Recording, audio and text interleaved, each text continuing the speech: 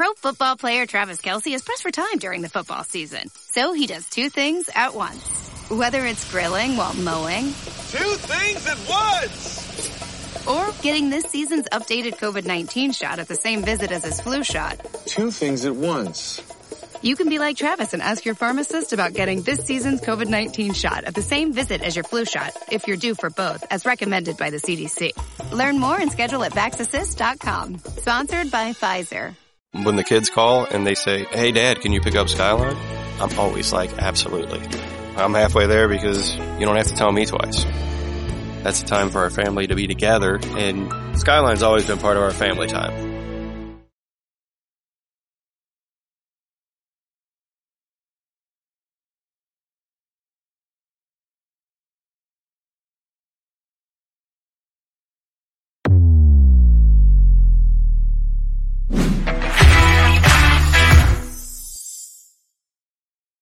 Massari and Mike Bunt, live from the Cover One Sports Network.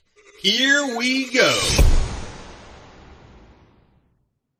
You are now listening to the Going Deep podcast with your hosts, Kevin Massari and Mike Bunt, live from the Cover One Sports Network.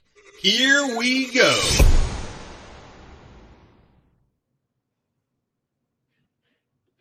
Welcome into a new edition of the Going Deep podcast. I'm your host today, Kevin Massari. I'm here with Mike Bunt, and it's time for training camp. We're going to get into it. We're going to get into the AFC in general. Talked about the AFC East the last episode, so tune into last episode where we break down our predictions, what Mike thinks about the division, what I think about the division, players, where the Bills are, their strengths against the AFC East, and their roster in general. Today, we're going to talk about countdown to training camp mixed in with the AFC talk, where this roster ranks, where we think it ranks as not only training camp's coming up, but a first preseason game is just around the corner. It's really not that far away for when they're actually playing football. And we'll see, what games did Josh Allen play? Does he play one series? Going to get a little bit into that and more. But first, Mike, how you doing today? I'm doing great, Kevin. We're 8 days away from Bills training camp. It gets real in about a week. The rookies reporting today. I can't wait to get to St. John Fisher a little over a week from now, watch some football, and finally be talking about some of these positional battles going on. And also, thank God DeAndre Hopkins' watch is finally over, and we don't need to talk about, is he going to consider Buffalo, or is he going to go to KC, New England, Tennessee? Is he going to go for a winner, or is he going to take the money? I think you and I always thought the money was going to be the higher of the two priorities. We ended up being correct, but thank God that's all over with. Yeah, I mean, look, we don't have to talk about it anymore. It looks like 2 for 26. I think is a tick more than I thought he'd get at this stage. It's a little bit less than OBJ, not incredibly lower. OBJ's deal is truly a one-year deal. Hopkins has a lot more flexibility in his deal. Once I see exactly how it's broken down, I'll dissect into it more maybe as the offseason goes. Just curious as the offseason goes on, Mike. But it starts off with the roster discussion as we go into camp. We saw a September deal for Dawson Knox last year.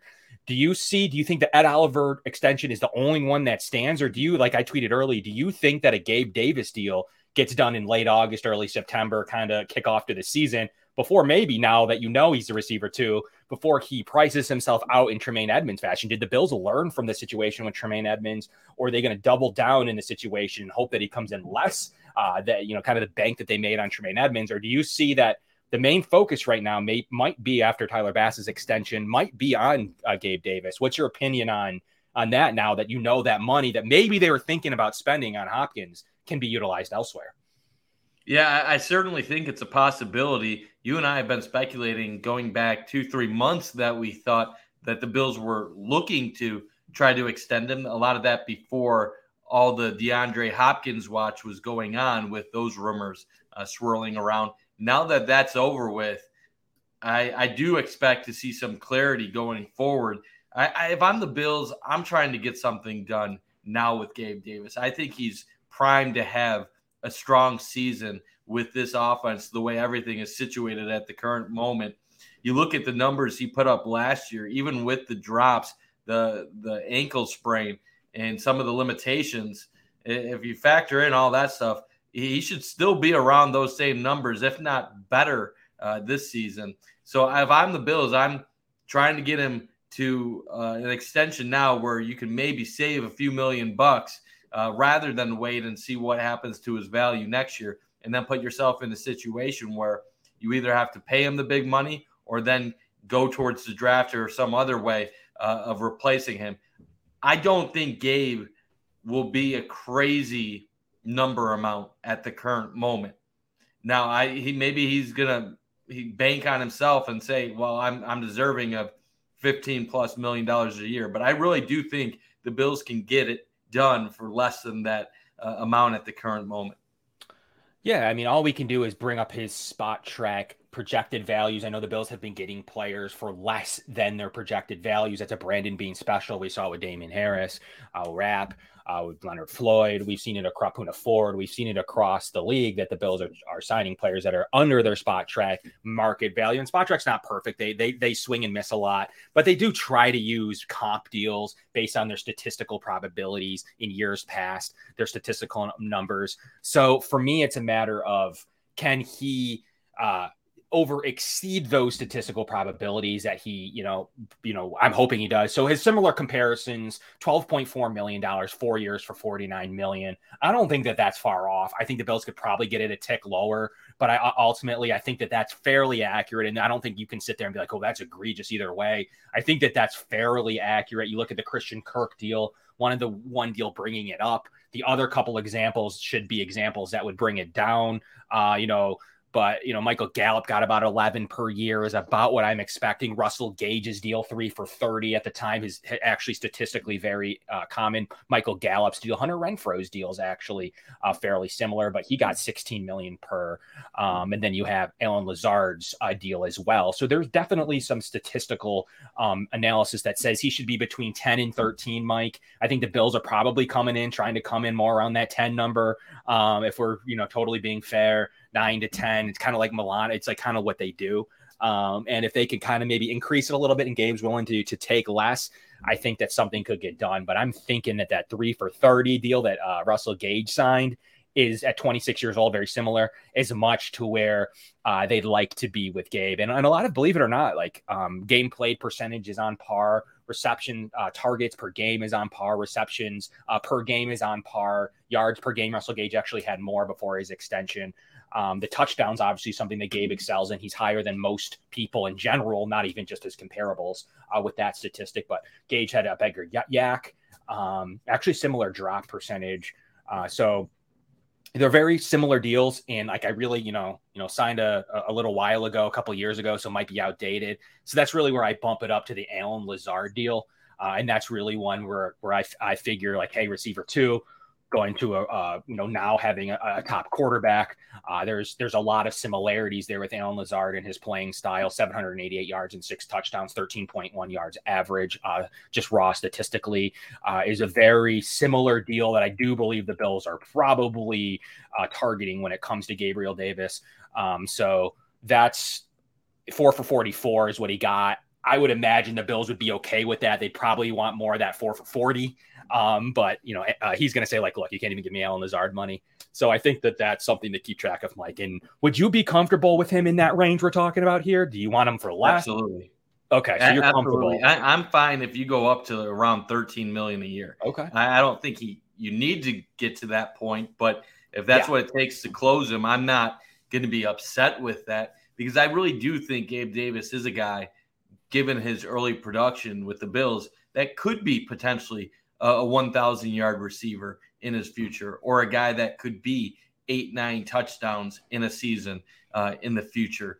Not saying that it's a guarantee, but you look at the progression from his career already, where you go from being a 4th-round pick to you're in around 35 receptions your first 2 years each, where you're getting around 7 touchdowns. You have the monster playoff game against the Chiefs that everybody remembers, over 200 yards, 4 touchdowns. We all remember the Colts playoff game where he was doing the toe tapping drill on the sidelines, making big plays in that playoff game. So he does have the ability to elevate his game to another level at important times. And because of that, that's why there was so much disappointment last year when he didn't really meet the high expectations of the fan base that wanted 1,000 yards, wanted maybe the 8, 9, 10 touchdowns. But because of that, we sometimes have a tendency to overreact the other way and kill a guy that still had nearly 50 receptions, over 830 yards, 7 touchdowns. He was 15th, tied for 15th in touchdowns for receptions. And you were talking about one of the better number 2 receivers in the league. Now, I know there's some data out there that shows his route tree was limited and that he doesn't run certain things great, but that's also stuff that's within the design of the Bills offense. When you're having him run moderate length routes and you're having his average depth of target be more downfield, you are limiting his reception numbers because he is getting more contested throws and more difficult reception opportunities in front of him. So there's a lot of receivers that benefit off of the short passing game. I know that's not Gabe Davis's go-to, but he doesn't really get those freebies like many other number 2 receivers might get in the league. So I'm cool with anywhere from 10 to 13 million. Obviously would prefer it to be closer to 10 than 13, but if the Bills and Davis can find something within that range, I am totally on board, Kevin. For sure, Mike. Smash that like button. Appreciate you, Seth. Definitely really key to help us bring great content all season long. Next week, it's going to be great to have people from all of our Cover One assistant in the branding, Mike. So it's going to be, it's definitely going to be a fun and great opportunity to get together as a unit. Anyways, Mike, so tell me a little bit about your opinion on how this offensive roster looks. So I like it. To me, this is an upgraded offense. We talked about our positional expectations. Is an upgrade? Is it a downgrade? We talked about that about a month ago. But overall, this offense looks solid. I think running back, you could make an argument maybe it's a slight downgrade because Devin Singletary's no longer in the room. But I do like the versatility of our RB room going forward with guys like Latavius Murray, Damian Harris, and Hines to go with James Cook. Tight end, obviously a huge upgrade. You already have one of the top 10 guys, and then you add Dalton Kincaid to the mix, which is definitely exciting as well. I hope you're still here, Kevin. I know we don't have your video anymore going forward. But and then the wide receiver room. I love the competition. I bringing in Hardy. You still have Trent Sherfield now into the mix to go with Davis and Diggs, and the offensive line battles at left guard, right guard, and some of the depth at right tackle. So I like this offense, but I definitely want to get into some of the positional battles because there are some battles that will be going on in training camp with this unit.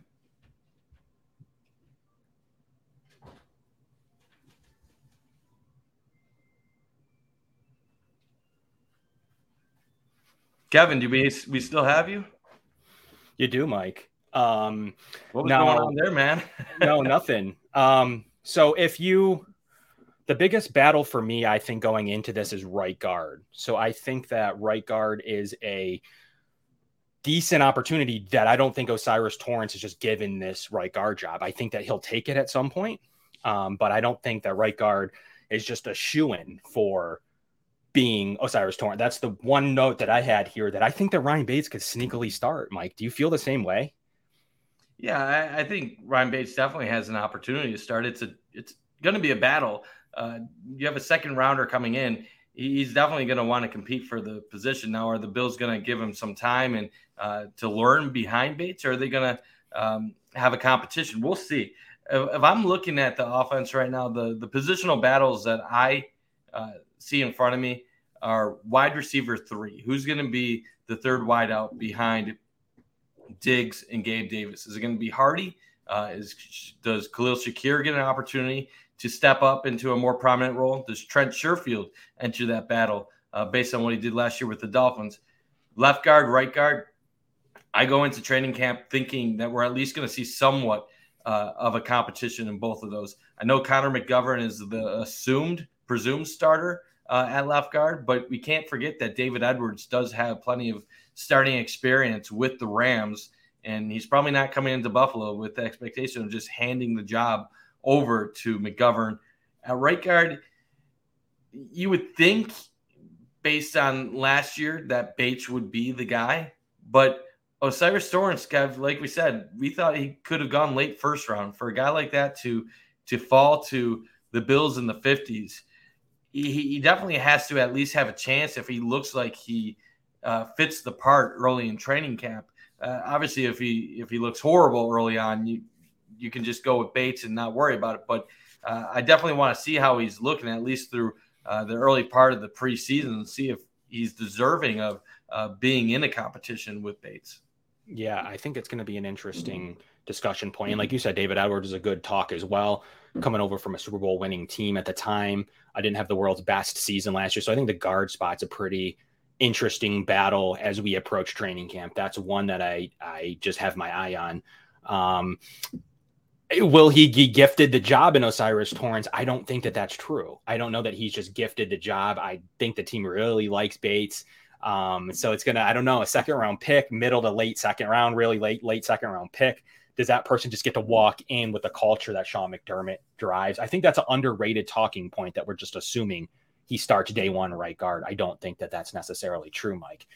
So I think that the way that McDermott likes it, I definitely don't think you'll see it early on. Now, does he end up winning it come week one? Yeah, I mean, I'm sure that's possible, but I definitely don't think you see him take the job with the ones for the majority of August. I think that it'll be one of those earn it type of positions when it comes to the guard spot there for O'Cyrus Torrence. And then Spencer Brown, much talked about.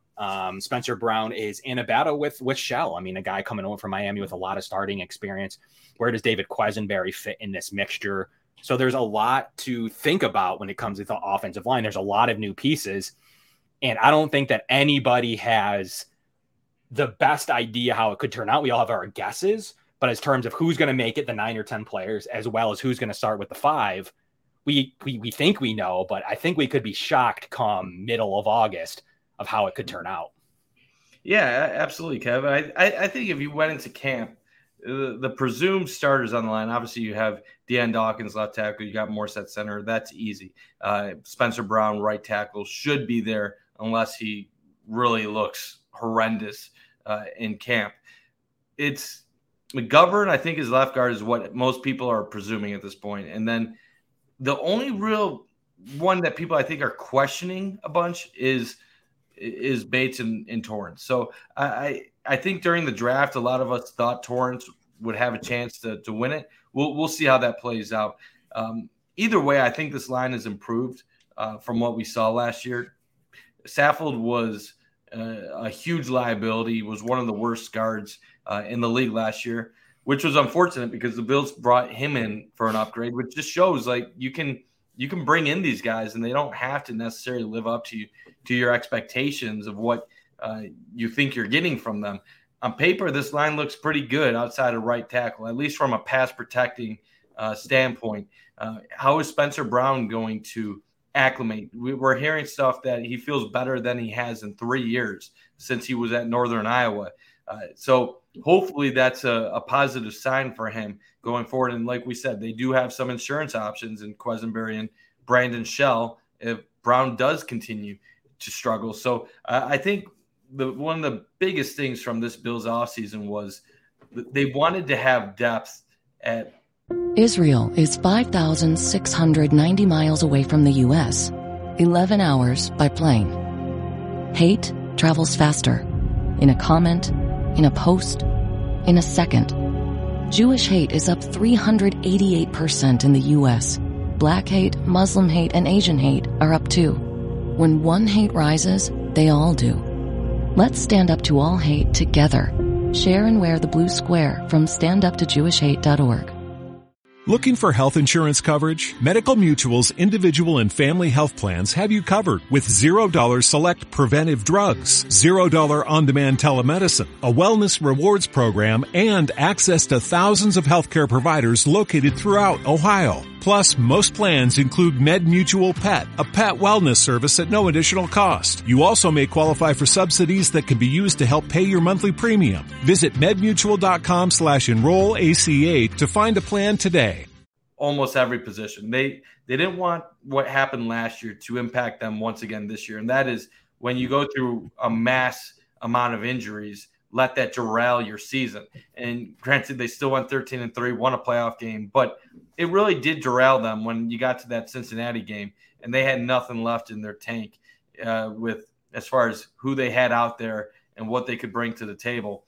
You look at right tackle. Is Shell even that much worse than what Spencer Brown has been in the last couple of years? Probably not. On paper, based on the metrics, they're comparable. Now, I'm a believer in Spencer Brown's upside, so I definitely want him to earn the position and keep the role, because if he doesn't, that means we're not going to get solid production out of our right tackle this year. When you look at Torrance versus Bates, I think either way you're going to get something pretty average, nothing great, nothing horrible. Left guard, that's going to be one of the questions. Connor McGovern, we know he is a good blocker.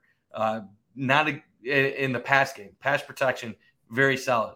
Run game, though, a little bit of a liability. David Edwards, though, you get a little bit better in the run blocking. So it's going to be interesting how this line molds together, builds that continuity.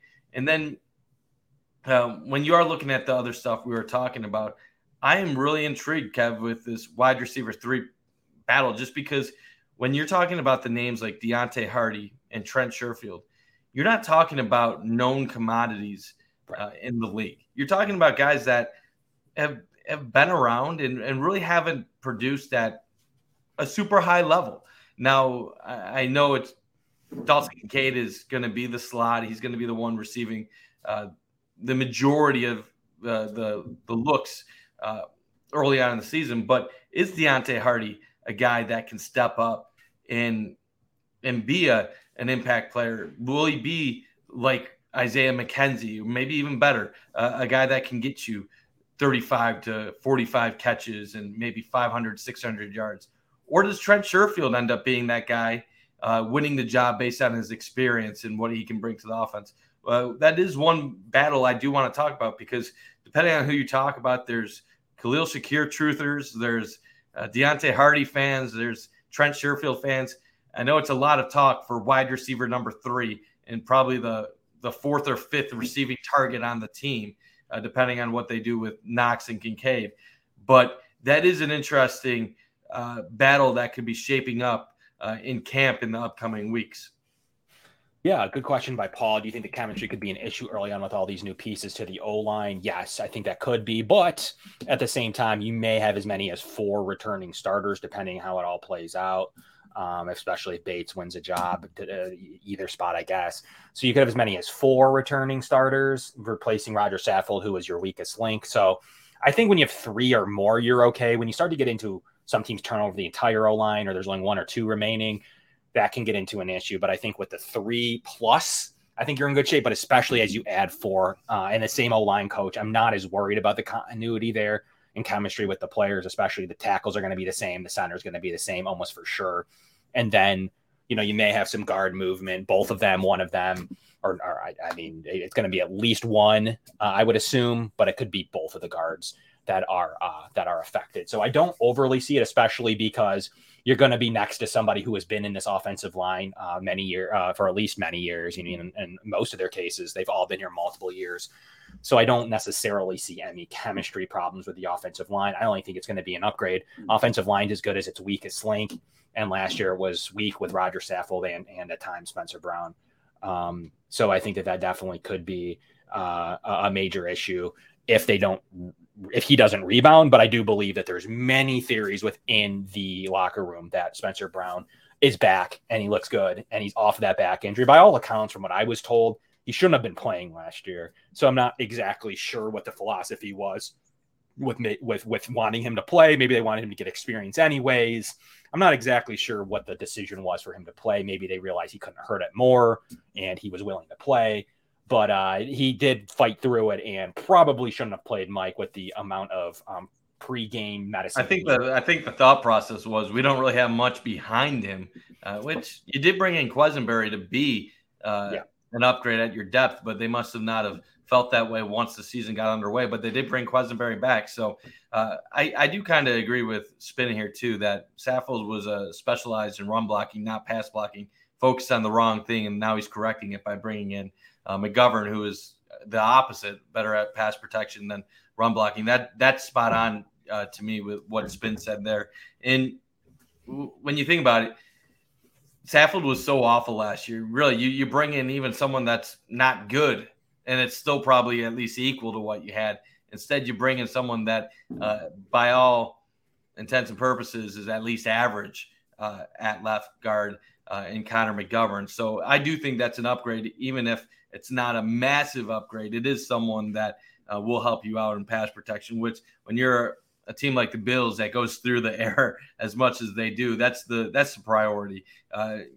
McGovern's run blocking metrics, they're not good. His grades on PFF are near the bottom in that regard. So don't expect the Bills to be following McGovern to wide open holes in the run game. But as far as giving Josh the time he needs in the pocket, you probably helped yourself out in that area. And then right guard, like we said, that's going to be the one area, if Bates doesn't win the job, you might have some questions with an O'Cyrus Torrence lining up next to a Spencer Brown.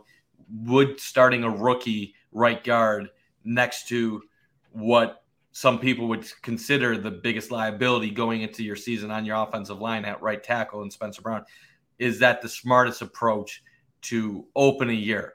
So if you look at it from that angle, maybe that gives Ryan Bates a little bit of an advantage going to camp, plus his years of experience already starting on this team.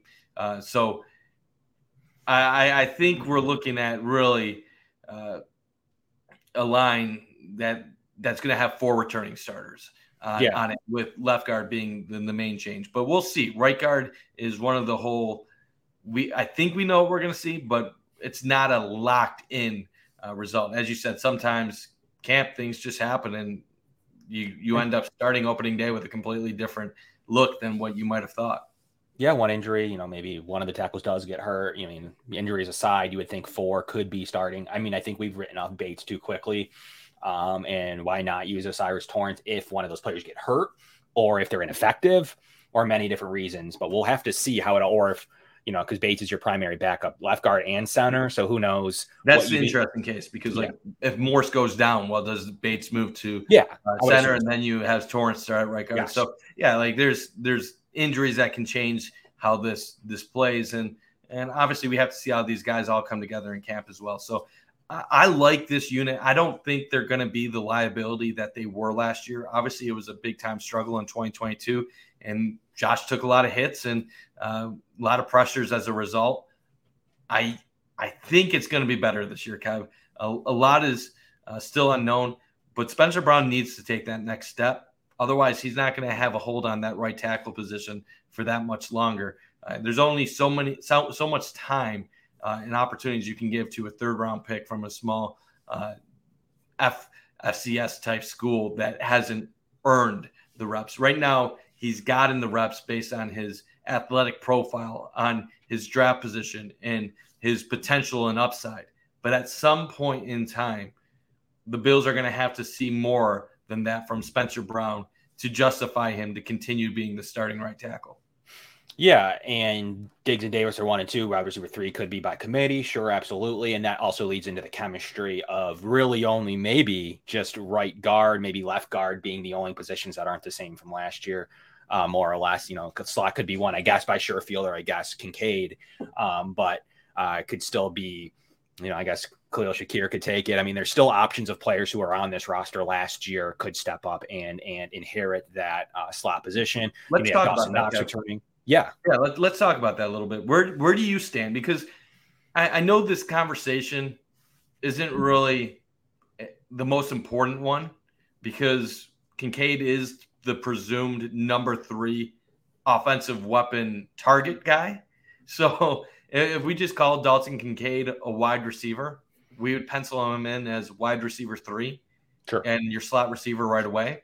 But since he is a tight end, and that's what he's going to be labeled, people are going to have this conversation for wide receiver 3, even though it's not the traditional wide receiver 3 that the Bills would have.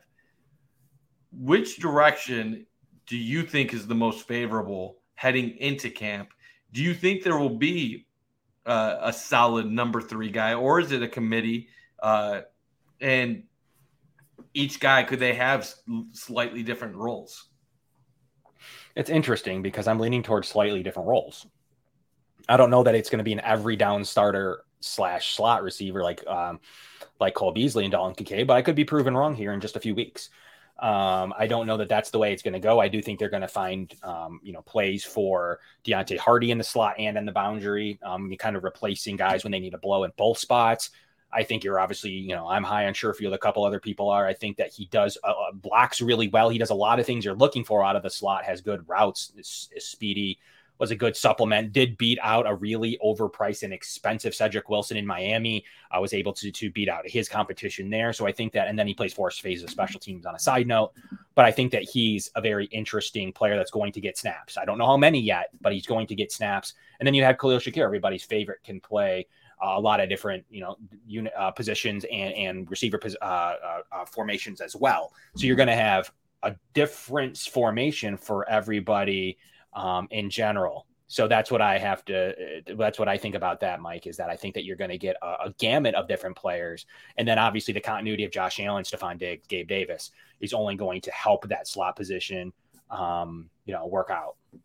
Yeah, I find it interesting. I will say this. I do think maybe there is something to they'll attack it by committee early on, but I am very high on Deontay Hardy. I think the Bills brought him in to add another dimension to this offense. I'm not saying he's going to be a 50, 60 catch guy who's going to be a high impact player, but I do think he's being brought in to be a 30 plus reception guy who can add more speed, that can bring you more versatility. He can do the gadget things that Isaiah McKenzie used to do for this offense before he became the slot guy. He can go outside and run a decent route tree. He has explosiveness with the ball. The one thing that with McKenzie that always kind of bothered me a little bit was he had the straight line speed and he had the quickness, but he didn't really have the ability to move around. His agility, his side-by-side approach, you could get a finger on him and he's going down, and it kind of limited the Bills in the pass game. I think with Deontay Hardy, you can open things up a little bit more. You look at his numbers a couple years ago with New Orleans, where he had nearly 600 yards. It was averaging nearly 16 yards per reception. And he did that in, I think, 12 games. So, like, you do that over 12, 13 games. You do that over the course of a full season. He had a chance to be – he could have been a 700-plus yard guy. And last year, obviously, was dealing with a foot injury that limited him. But the Bills gave him a contract that was more than double what Isaiah McKenzie was getting paid last year. To me, that tells me they think that this guy has a definite role in this offense. Now, it'll be interesting because, like you said, he's not necessarily a slot guy, so he can bring different things to the table. You could have him on the field when Kincaid is your slot guy, and you can move him around. Now, I still think there's hope for Khalil Shakir too. Obviously, a 5th-round pick last year. You didn't see much of the regular season, but they did start using him in the playoffs, and some of his separator numbers were pretty solid at some point. So I think the true battle isn't whether Deontay Hardy is battling Khalil Shakir or Trent Sherfield for the 3 spot. I think regardless of what happens in camp, Deontay Hardy has a role or a niche carved out on this offense. I think the battle is Khalil Shakir versus Trent Sherfield for one of the final receiver roles for who's going to actually be on the field, who's actually going to have a chance to contribute. And all things equal, I think Khalil Shakir should have the advantage because you invested a 5th-round pick in him a year ago, and you have him on a rookie contract where you're paying him relatively cheap amount of money.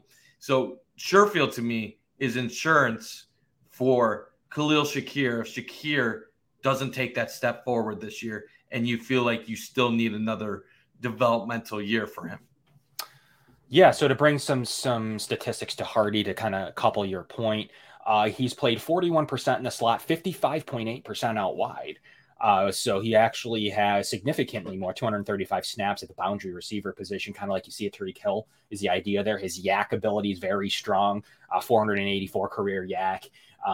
Yards after catch, 6.6 additional yards, yards per route ran at 2.28, which is what the statistics were that the Bills really liked. They liked his A dot is 7.8. So there's a lot of 2021. He was actually really good. Most people don't realize, like, he still played a fairly limited role, but he was a really good receiver. And if he would have kept that up, he would have been one of those sneaky guys that got paid this season, like a Christian Kirk or whatever, because he was on, that's why he got his contract. I mean, he was on pace to get a fairly decent contract. And then obviously, went out really early in the year last year.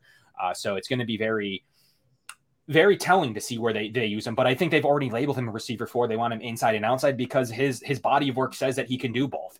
173 snaps from the slot. So remains to be seen, which is fairly limited. Remains to be seen how he does in the slot, because we actually have more evidence how good he is out wide, and a lot of his wide advanced analytics really popped to me. And the yards per route ran at 2.69. That's how many yards he was getting every time he ran a route, factoring in drops and completions going somewhere else. That's a big number. So that's a number that you're looking for from your gadget players and or players. That's a number that sticks out to you in the community of a high-end receiver 1. So obviously, as usage goes up, and I'm not saying Harty's usage will go up, but if it does, obviously his effectiveness would go down from that number. Just how anything works in the NFL across, even in life, as you use something more, you do something more, and the effectiveness could go down, but it's still maybe at a clip that's very useful. However, in a limited use, those are very good numbers, and ones that I believe the Bills probably clawed into when they decided early on in free agency, decided to give him a contract as one of their really, before some of the big D line and other players, he was one of the big guys that they went out and like, we want him on our roster. We're going to cut McKenzie for him. So it was no coincidence that they looked at some of these statistics and see that he can bounce in and out, maybe bounce in when someone needs a blow on the inside, bounce out when you're taking out Gabe Davis. The flexibility that they're looking for from him would have been a healthy Deontay Harty, would have been someone very, very useful for this roster last year, especially. And I think even Trent Sherfield would have helped. And, that's Dalton Kincaid aside, a couple of these receivers the Bills could have utilized badly at times last year. As funny as that is to say, we're just talking about Harty and Sherfield here, but they could have used them badly, especially at times late in the season when Gabe was a little banged up and they weren't getting a production from McKenzie, and they're calling John Brown and Cole Beasley back in and others to try to get the job done. So the Bills offense as a whole, you're going to return the core of it. You're going to fill in some of the weaknesses at guard. We'll see what happens at tackle. Slot is definitely going to get an upgrade. You're going to get the depth of a receiver upgraded. Now you have Khalil Shakir maybe in a receiver 5 role at the moment, receiver 5, receiver 6, but at any moment can pop and or win a job somewhere. So it is a much better unit. And then you have Shorter, who's going to be able to play, pretty much. Israel is 5,690 miles away from the U.S., 11 hours by plane. Hate travels faster. In a comment, in a post, in a second. Jewish hate is up 388% in the U.S. Black hate, Muslim hate, and Asian hate are up too. When one hate rises, they all do. Let's stand up to all hate together. Share and wear the blue square from standuptojewishhate.org. Celebrity voice impersonation not an endorsement. Why go to a single furniture store when you can go to Big Sandy Superstore? Shop and compare America's top 5 mattress brands, plus Nectar and Purple. And choose from over 22,000 in-stock appliances from the top brands at the guaranteed lowest price. Or furnish the room of your dreams with a large selection of American-built furniture.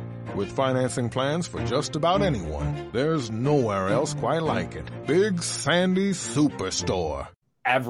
He's a boundary receiver, but he's going to be able to play teams. He said he would. He'd take a jersey to do that on game day. So you're going to have a multitude of different players dressed. You're probably going to have all 6 of them dressed most likely.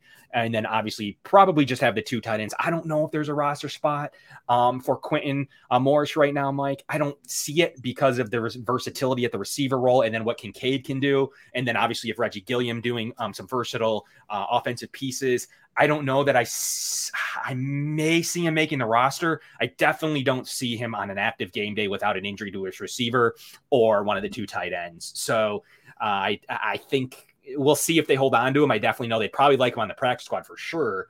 But what do you think? Do you think they use that final roster spot there, or what do you think? I wouldn't rule against it, Kev. Okay. I don't think you can rule against it. Last year, did they have a need for keeping Tommy Sweeney and Quinton Morris? No, but they did anyway. So I still think there could be a chance Quinton Morris could make this team. I really do. When you look at it, I don't want to even consider Dalton Kincaid a tight end this year, Kev.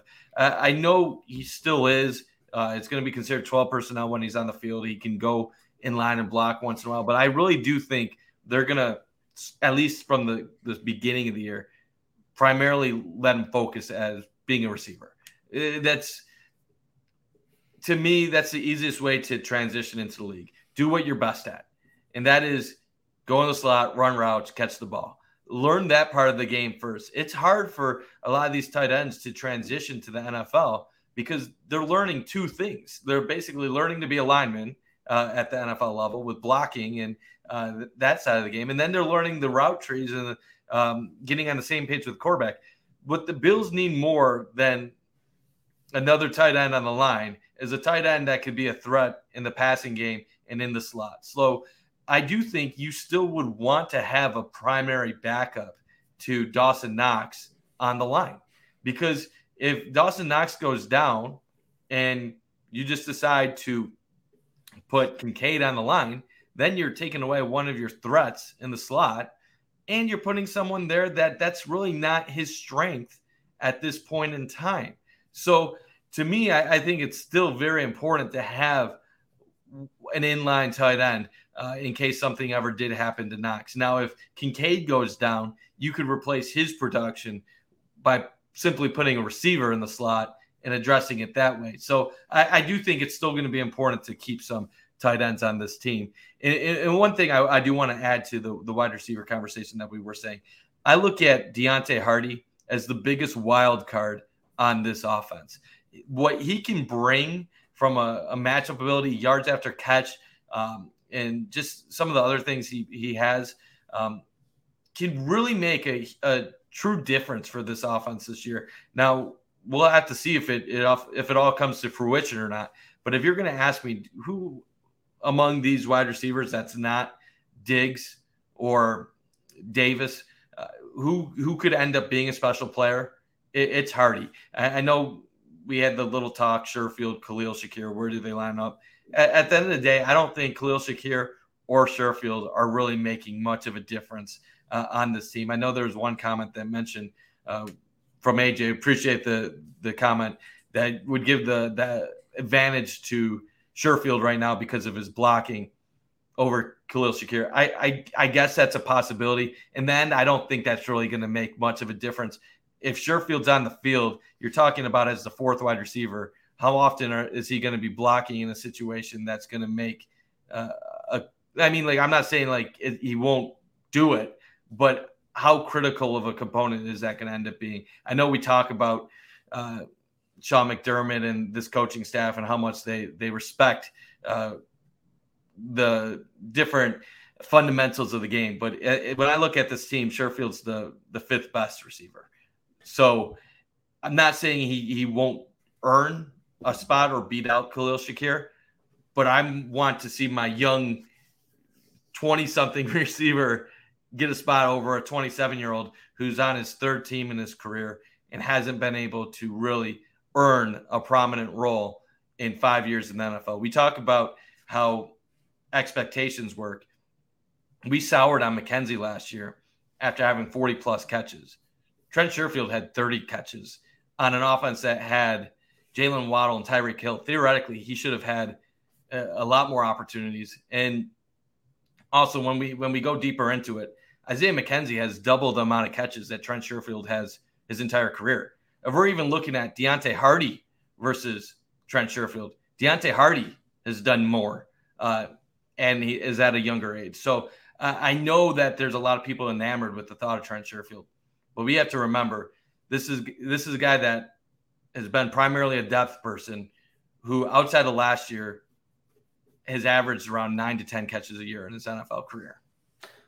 One thing to remember, though, it's not just, I think it's a really good point, though, Mike. He's an elite blocker. He's not just a okay guy getting away. He's on Robert Woods' level of blocking. So I think that's something to remember. 104 zone blocking plays last year for Trent Sherfield, 68 out of gap. So he blocked for 201 plays last year. So, I mean, it's a significant amount. It isn't like he did pretty good in 40 snaps and, had showed some flashes. He's an elite blocker out of the slot. And also, most people don't realize, like, they think that his only ability is slot. I don't know. That's, I think, where Brandon Beane may have said really early on, like in March, that might be where he's could win a job. It's only because he's not going to beat out Steph or Gabe on the outside. However, we can't forget that he took just as many snaps from the boundary last year. So it's another boost in situation where you need him. And Kev, I'm not going to say that he's not going to see the field. I'm just saying there's people that think he's going to be the number 3 wide receiver on this team. And my argument would be he's not going to be a more productive receiver in the passing game than Deontay Hardy this year. And this is the way I look at it. We already have Diggs. He's going to get his 100 catches. He's going to get his 160 targets. If you think if Davis reduces the drops, he gets anywhere from 55 plus catches going forward. I think you're looking at Dawson Knox and Dalton Kincaid. They're at least combining for close to 90 to 100, depending on that. I think Dawson Knox is going to be the guy that capitalizes the most off of having Kincaid on this team. I still believe Dawson Knox is going to be a 35 to 50 reception guy on this team. And this could actually take some of the pressure off of him. James Cook is going to get around 40 receptions. If you assume that Deontay Hardy could be a 35 reception, 40 reception guy. I'm not saying all these guys will be exactly here because obviously you only have so many footballs to throw around. But where are the balls for Khalil Shakir or Trent Sherfield on this offense? There really is not that much. If you're assuming that the 2 tight ends and 3 receivers are already ahead of you, you're talking about, and then you add James Cook, that's 6 players that are going to be ahead of Sherfield and Khalil Shakir and as far as what should be targets. So how many targets do you have left if you're getting to your 7th person I think Judge broke it down, didn't he? I don't have the exact numbers, but he broke down on average how many targets would be left, and it's a lot from players that they targeted last year. And sure, they could all go to Dalton Kincaid.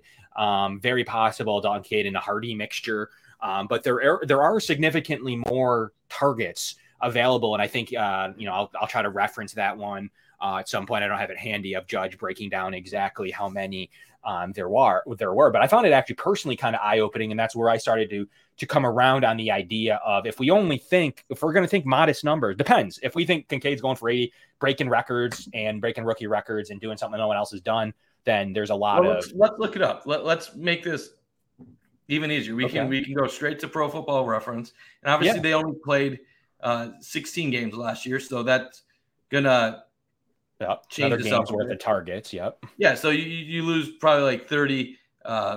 Just want to see if I can 2, 3, 4, 5, 6. So if you go to targets on the Bills last year, the number 7 guy on the team in targets was Khalil Shakir with 20. Right. And then it's Jamison Crowder.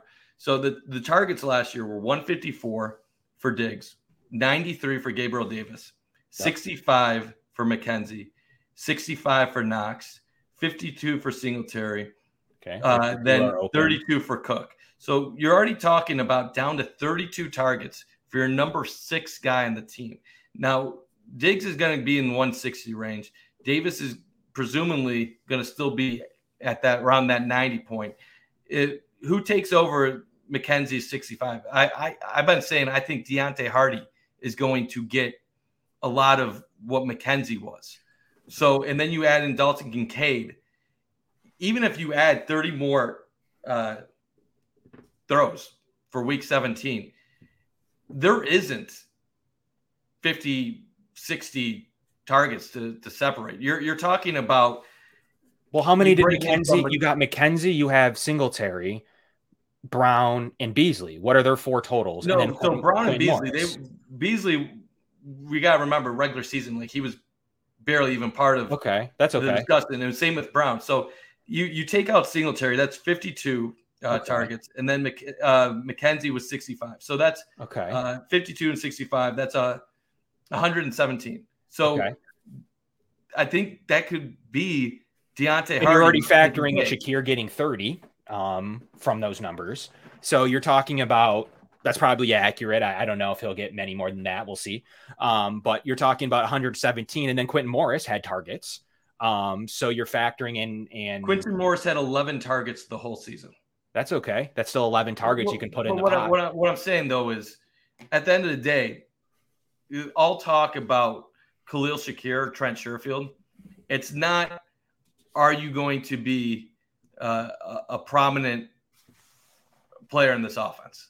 Neither of them are going to come into this offense and be highly productive from a statistical standpoint unless there's injuries to the people ahead of them. Like, and obviously that's a possibility. But when you're looking at us, this was the whole point I was talking about Hopkins too. Even if they brought in Hopkins, like Hopkins wasn't going to be a 100 catch guy, a 90 catch guy. He was going to be a 65 catch guy on this Bills team. The way they have it all set up, they don't have a million footballs to go around right now. There's just not enough attempts. And if anything, the Bills will hopefully try to stay where they are passing attempts, maybe even go down. There were some games where they threw a crazy amount of times that was kind of unnecessary. I know the Bills are a pass-first team, but you want to be playing from ahead and ideally running the ball in the second half, keep the clock going if you can get out to big leads or whatnot. So I guess my big thing is I like the signing of Trent Sherfield. I like what he can do from a run blocking perspective. I think he provides quality depth and he will be a solid special teamer. But I don't think he was brought in to be a 40 catch guy on this team, especially when you're talking about a guy that has around 65, 66 catches for his career. This is going to be an offense that already has its main guys. And when you're talking about Dalton Kincaid being basically probably the third target and being the slot guy, and then you factor in Knox, I just don't know how a wide receiver 4 or a wide receiver 5 is going to end up having much of a role on this team. Also, make sure you check out our brand new Cover One store. We've been asked many times over the years about it. So get out there and check it out. I just retweeted it from Cover One, cover1-sports.myshopify.com. 10% off at checkout right now. So make sure you check out some of our merch. Great stuff from Adidas and other Champion, whatever it is that you like, that we have many different designs that were finally overhauled. You know, if you like hats, tanks, sweaters, we got it all there. So make sure you check that out from the Cover One shop. Really cool looking stuff. Smash that like button while you're at it if you are interested in this at all discussion about targets. But what's interesting, Mike, is that there's still, 40 targets in the next game that they didn't have because of week 17. Singletary's targets, I don't believe, are all just going to go to James Cook and Damian Harris. Damian Harris doesn't really. So he's either going to go a big part to Nyheim Hines if you feel that and it's not going to go to Latavius Murray. So a big part to Nyheim Hines if you think he's taking a big chunk. And that would, if Nyheim Hines does take a big role, you would start to be correct. That would eat into the additional players. But I believe does he play a role? Like one thing that I don't know that he makes the team personally. Well, this is what we gotta ask ourselves when it comes to Nyheim Hines. Why didn't they include him in the offense last year when they traded for him? And one of the things Hines has said this offseason was that the Bills playbook was very difficult for him to pick up on in short notice, and that he wasn't necessarily at a point where he could run a lot of the stuff the Bills would have wanted him to do. So if that was the case, well, that would maybe make you think that there will be a bigger role for him this year after having an entire offseason. Obviously, he's not going to be a guy that's going to get the ball on the ground, but we are talking about a running back that's had over 60 receptions a few times in his NFL career. If they use him in the passing game, then you really got to wonder how the ball is going to get spread out later. And I like what Spin said. If you have 120 targets between Sherfield, Hardy, and Shakir, who really cares how it's separated? I guess is my thing. I guess the big thing that would differentiate what I'm saying compared to some other people is I'm a lot higher on Hardy than that's most. Fine. So I would say I want him to get a good portion of that. Now, I don't expect him to be a 50 catch, 700 yard guy, but I do think he could be a 30 to 40 catch guy if healthy, get 500, 600 yards depending on his role. We'll see with Sherfield and Shakir. Ultimately, is it going to make a huge difference either way? Probably not. Yeah. So I think that 120's high. I don't know that that's so. I'm sitting here saying I think Sherfield's got targets. I don't even know that there's 120. That's only if you start to deviate some of those Singletary. So where's Kincaid snaps or his targets are going to come from? But that I do agree that a lot of what I was trying to get at before, unless you think it's going to be Hines, I think a lot of those 50-something targets are going to go to into the slot, into a helper situation, in the flat situation for Dalton Kincaid. So I think that that's where a lot of his targets are going to start to be into. Cooks will get an uptick, and I think a lot of those 50 or so targets will go to Kincaid. That's really where I'm getting his targets from. Cook will take a tick up, and then Kincaid will take a plethora of those. And then, let's say, here's the difference, Mike. You're probably betting favorite that it won't be Sherfield. However, I'm nowhere near like the level you're at of certainty that it won't be. Like, I think that you're more likely to be right, but I think that there is a decent shred of percentage that Sherfield could win that target battle of the one. Say it's 120. I don't know it's going to be that many. That's a lot. There is a decent chance he can come away with 50 of those. I don't think that that's far-fetched for him to win that 50 to 60 targets. He might not be. He might end up getting cut. But I think that there is a percentage that's fairly reasonable, not one, maybe in the 20s, that it could be him. Factoring in he's been relatively healthy. He'll get a jersey on game day. There's a lot of factors to me that could make it be him. But you're right. He's a good player. He's a good player. I guess. And this will be the last thing I'll say, Kevin. I wouldn't be surprised if Sherfield makes the team and carves out a role. Like I said, I do think that Khalil Shakir and Sherfield will be battling for basically the last viable receiver spot on this team, meaning a guy that could make a minimal impact to maybe slightly more of an impact depending on injuries and things with the depth chart. My rebuttal to this would be with Sherfield is, how often do you see someone in the NFL, especially a 6-year player, really carve out a breakout role? It's very rare in the NFL for guys beyond the 3rd, 4th year to really become that guy. With Sherfield, yes, we're excited because of his blocking, and that's probably the biggest contribution he'll make to this Bills team will be in his blocking element. But for those excited about his 30 receptions for 417 yards and 2 touchdowns last year, I mean, we got to tone it down. That included a 75-yard touchdown. So really, we're talking about 29 receptions for 350 yards in the other 16 games. That's not a ton of production when we're talking about it. And then over the course of his career, 67 receptions for 844 yards in 78 games. We're talking about, this is his 4th team. He spent 3 years in Arizona, one of which they made the playoffs. He spent a year in San Francisco where they made the playoffs. Then goes to Miami where they make the playoffs. This isn't something where he's been on bad teams with bad talent evaluators. He's been on teams that have gone to the playoffs, and those coaches did not give him starting opportunities. So it's unlikely that suddenly at the age of 27, he comes to Buffalo and then carves out a larger role on probably the most talented roster that he's been on during his career. Now, a weaker receiver room, I'll acknowledge, but he hasn't exactly torn it up in his career. I'm just saying, if we're killing guys like Isaiah McKenzie and Gabe Davis, it doesn't make sense to then suddenly, and I'm not saying you're doing this, I'm saying there's some fans that have done this.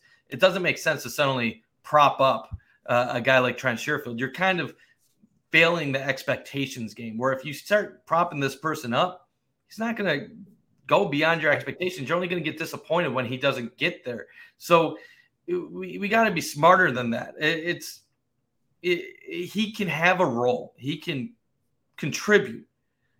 But let's not expect him to suddenly be even what Isaiah McKenzie was last year from a production standpoint. I think what's interesting about the Sherfield debate is that he had more snaps last year, the same amount of snaps last year that he did in the first 4 years combined. And I think you saw some of the things pop for him in terms of his run blocking ability, his ability after the catch, his ability to play inside outside. So I think that there is many things that people like about him, but at the end of the day, it's like anything else. Like, I don't know. For me, I think that he's going to be more useful in the offense than you do. But I also, if Sherfield barely played and it was Shakir, would I be shocked or upset? Absolutely not. I would be interested in that scenario. If it's shorter for some reason, sure, great. I don't think, like, I'm not guaranteeing it, or nor do I think that he needs to be playing. But I think I'm a little higher based on some of his splits than say you are, just because he generally is a player who does a lot of everything, and it will get him a jersey. And the best way to get the things we're talking about here is to get a jersey first. Like, that's number one. And so with him having a jersey will then earn him extra reps. I think he's got a leg up, and I think Hardy's going to be used in a role that he's going to have a carved rollout anyways, regardless. I don't see a scenario where it's only Hardy in these roles, like you said, unless there's an injury somewhere. But I like to think he's going to have a role carved out for him regardless of the scenario. Yeah, and that's definitely entirely possible. And like I said, I'm not saying that Sherfield can't contribute if given the opportunity. If he gets that fourth receiver role on this team, he could get 15, 20 catches. I guess I'm just not expecting him to replicate what he did last year. I could be completely wrong on that. I believe that you look at what Hardy was paid, what he has done in the past as a younger player, explosive, and some of the things he can do. I think Hardy is the newcomer that's going to get a prominent role. I think Kincaid is going to get added receptions. At the end of the day, I hope Sherfield or Khalil Shakir can both have a chance at making contributions. I still want to believe that Khalil Shakir has some untapped potential. I don't think he's ever going to be a 60, 70 catch guy, but we have to remember what the Bills were doing in the playoffs last year. After not using Khalil Shakir in the regular season much, they utilized him in Miami. Now, he had the one drop on the long pass from Allen, but if he catches that, hauls it in, we might be talking a little bit about Khalil Shakir right now compared to what the narrative is right now. So a lot of this, we'll just have to see what goes on. And this is why training camp is nice, because you actually get a look into what's going on at practice. But we'll just have to see how it plays out. And that's definitely something I'm going to be looking for when I am at training camp next week.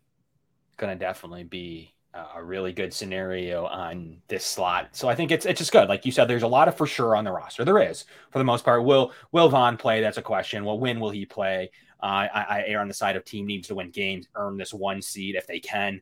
Play him as soon as he's cleared. I don't believe in, if there's a mental hurdle or he's not ready like Trey was, that's completely fine.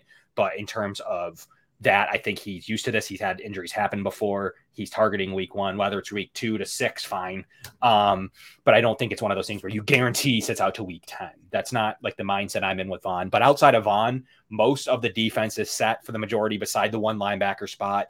Heads up to Terrell Bernard, Dorian Williams. Will it be Dodson, Klein, Spector even? What's going to happen at the one spot?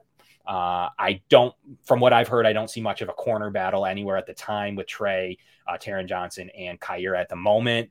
We'll see if Dane Jackson or Cam Dantzler can factor in that at all. And then safeties obviously set with your two safeties, Matt Milano. The D-line's kind of set interior-wise. So most of that's set on defense. Most of offensive set. We talked about right guard. I think Connor McGovern's pretty much given left guard. I don't think there's much of a battle there. Could be wrong. But outside of that, I don't know that there's much beside the slot position. So you got right guard, the slot, and then the linebacker spot. And then if and when Vaughn comes back, outside of those few, and that's not really even a thing to monitor, really, like a battle. So you really only have 3 battles to watch. And this is the biggest one in terms of like what's most important to this roster. Right guard, you could argue right guard, but this one is a big one.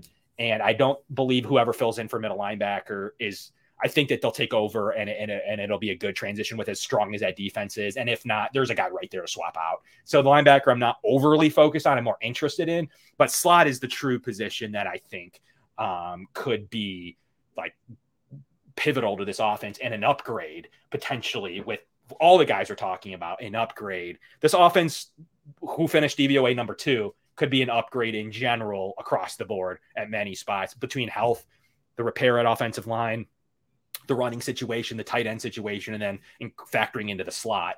There's definitely upgrades across the board on the offensive side of the ball. I believe the defensive line's a big upgrade, some good depth pieces in the secondary that they didn't have last year. So to me, the most interesting thing still, though, with all that being said, is the slot role breaking down. So that's why, to me, I don't know that Sherfield's going to win those target counts. But I think there's a path to it. And if it is, I wouldn't be totally shocked because of the things he does when he's not getting targets. That's why he might be on the field, thus getting him targets. So that's kind of my mindset of why you want him on the field, even in plays where it's not going to go to him. And that might equal him to start eating into that 120 a little bit in target share, because he's going to be a good blocker in the slot, block for Josh Allen. He's going to block for, in different RPO situations. There's definitely a huge advantage to having him in the game, and that might get him in the game. So that's kind of where I go with, you can't just have him in the game if we're running plays in 12 personnel or whatever personnel you might be running, 11 personnel. So I think that you're more going to see if you put them in 12 personnel, they're going to be running most likely, I think. So in a mindset, like, you're going to need to get him pass snaps. And that's why I think that's ultimately, to sum it all up, why I think that Trent Sherfield will win. I agree. I mean, I have no issue if he gets wide receiver 4. I have no issue if he gets it. And if you want to call him wide receiver 3 and make Deontay Hardy wide receiver 4, where Hardy has the gadget role and Sherfield is coming in to block, no worries either way. I'm totally content with that. I have no problems from that perspective at all. It's going to be fun to see how it plays out, because I do think Khalil Shakir is part of this conversation. I do think he's kind of become a little bit of the forgotten wide receiver in the room. He went from last year being a 5th-round pick that we were all high on to showing some flashes to now he's kind of being undervalued. And let's see how he does in his second camp with the Bills. If Khalil Shakir flashes, that could change a lot of how we look at things. So I do think, regardless of how it plays out with the receiver room, it's going to be okay. I know, according to some of the people like Clay and other people looking at the receiver room, they'll say it's one of the weaker rooms in the league outside of Stephon Diggs. I don't 100% agree with that. I think on paper they look like a weak room, but I do think there's a lot of potential, especially with the guys on the lower end. And I do think that, even like I said earlier, Gabe Davis is being undervalued a little bit at this current point. So I will add this, though. Even if the Bills offense is upgraded from a roster and talent perspective, it's not a guarantee they're going to do better in terms of production on the field. We got to remember, they averaged 28.5 points last year per game, second in the NFL. They had one of the best yards per drive. They scored on about 45% of their drives last year. The real areas where the Bills offense killed themselves was they were not good in the red zone. They were middle of the pack in the red zone, and they struggled with turnovers. I guess if you're looking at it from a metric standpoint, how do the Bills get better this year? Well, reduce your turnovers and become more efficient in the red zone. That's how you would go from 28.5 points a game to 30-plus points a game. But it's hard to do that in the NFL, especially when other teams are adjusting to what you've done the year before, while also having as productive numbers with the yards per play, the yards per drive, and all those advanced numbers. If the Bills' yards per drive and yards per play go down, they're still not going to score 30-plus points a game, even if they improve in the red zone, even if they reduce their turnovers. So you look at NFL offenses through the years, it's really hard to get past that 30 points per game threshold. So even the teams like Kansas City, you don't really see that. So, or at least often. So I do think we're seeing an upgraded team. Hopefully when push comes to shove, that means they capitalize in the big moments against the big teams, the big opponents when they need to. But overall, I do expect them to be around the same points per game this year overall. And I just do want to address one quick thing about the defense, because I know you probably have to wrap this up soon.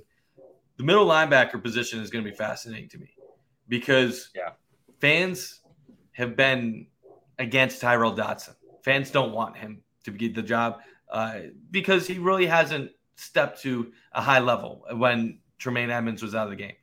If Terrell Bernard or Balin Spector somehow win that job, that is going to be the greatest unknown in question mark on this team heading into week 1. Because you look at this Bills defense, they're elite in all aspects.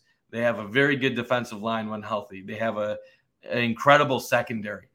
But that's your one point on the defense where you don't know what they're going to do. And is that going to be enough of a hole to where it could potentially hold back the defense? I don't think so, Kevin. I think the rest of the guys around them are good enough to carry this defense regardless of what happens at middle linebacker. My only really other 2 questions I have for this defense is when does time and age start to play a role? When do some of these veterans start regressing? It is inevitable that at some point Jordan Poyer, Micah Hyde, Von Miller, and guys like that are not going to be playing at an all-pro level or a top 10 level of their position at some point. Right. Do we still have another year of elite production from them? And I know, and then the last question I have is regarding cornerback too. I'm with you. I think it's Kaiir Elam's job. I know a lot of people in the media have been saying it's not over yet. It's a competition. I don't believe it's a competition. From what I've been told from people that know players on the team, they tell me Kaiir is ready to step up and that the coaches are challenging him. They want him to be the guy. But if he struggles in training camp, is there a path for Dane Jackson or Christian Benford to line up across from Trey White? I don't think so, but I wouldn't rule it out completely. There we go. So there you have it. So we'll be back at you next week with a lot more training camp nuggets. We're going to save a little bit of middle linebacker corner too. We'll kind of expand more on what we're seeing. Will there be any injury news to come in once players check in next Tuesday? We'll have to bring you that and more. Lastly, I did want to take a quick second to shout out the Cover One meetup, July 28th at 6 p.m. at Fally on Allen, 28th at 6 p.m. I believe most of the Cover One guys will be there. Love to chat with you, talk ball, and talk after some training camp. So make sure you get out there and you, if you're in the area, you check it out and you see some of the Cover One guys for some fun. Please smash the like button as well. Check out our new merch store. But we'll be right back at you next week at 7 o'clock to go over this and more as training camp is finally here. The next time we talk, the next day will be open practices right in the morning. So we'll be here, talk about check-ins and more next week as we kind of count down to training camp begins. And we'll be bringing you everything that we have in store next week. So make sure you tune in Tuesday at 7 o'clock. And looking forward to kicking this year off as this excitement begins. But Kevin, Mike, we'll be back at you next Tuesday at 7. Celebrity voice impersonation not an endorsement. Why go to a single furniture store when you can go to Big Sandy Superstore? Shop and compare America's top 5 mattress brands, plus Nectar and Purple. And choose from over 22,000 in-stock appliances from the top brands at the guaranteed lowest price. Or furnish the room of your dreams with a large selection of American-built furniture.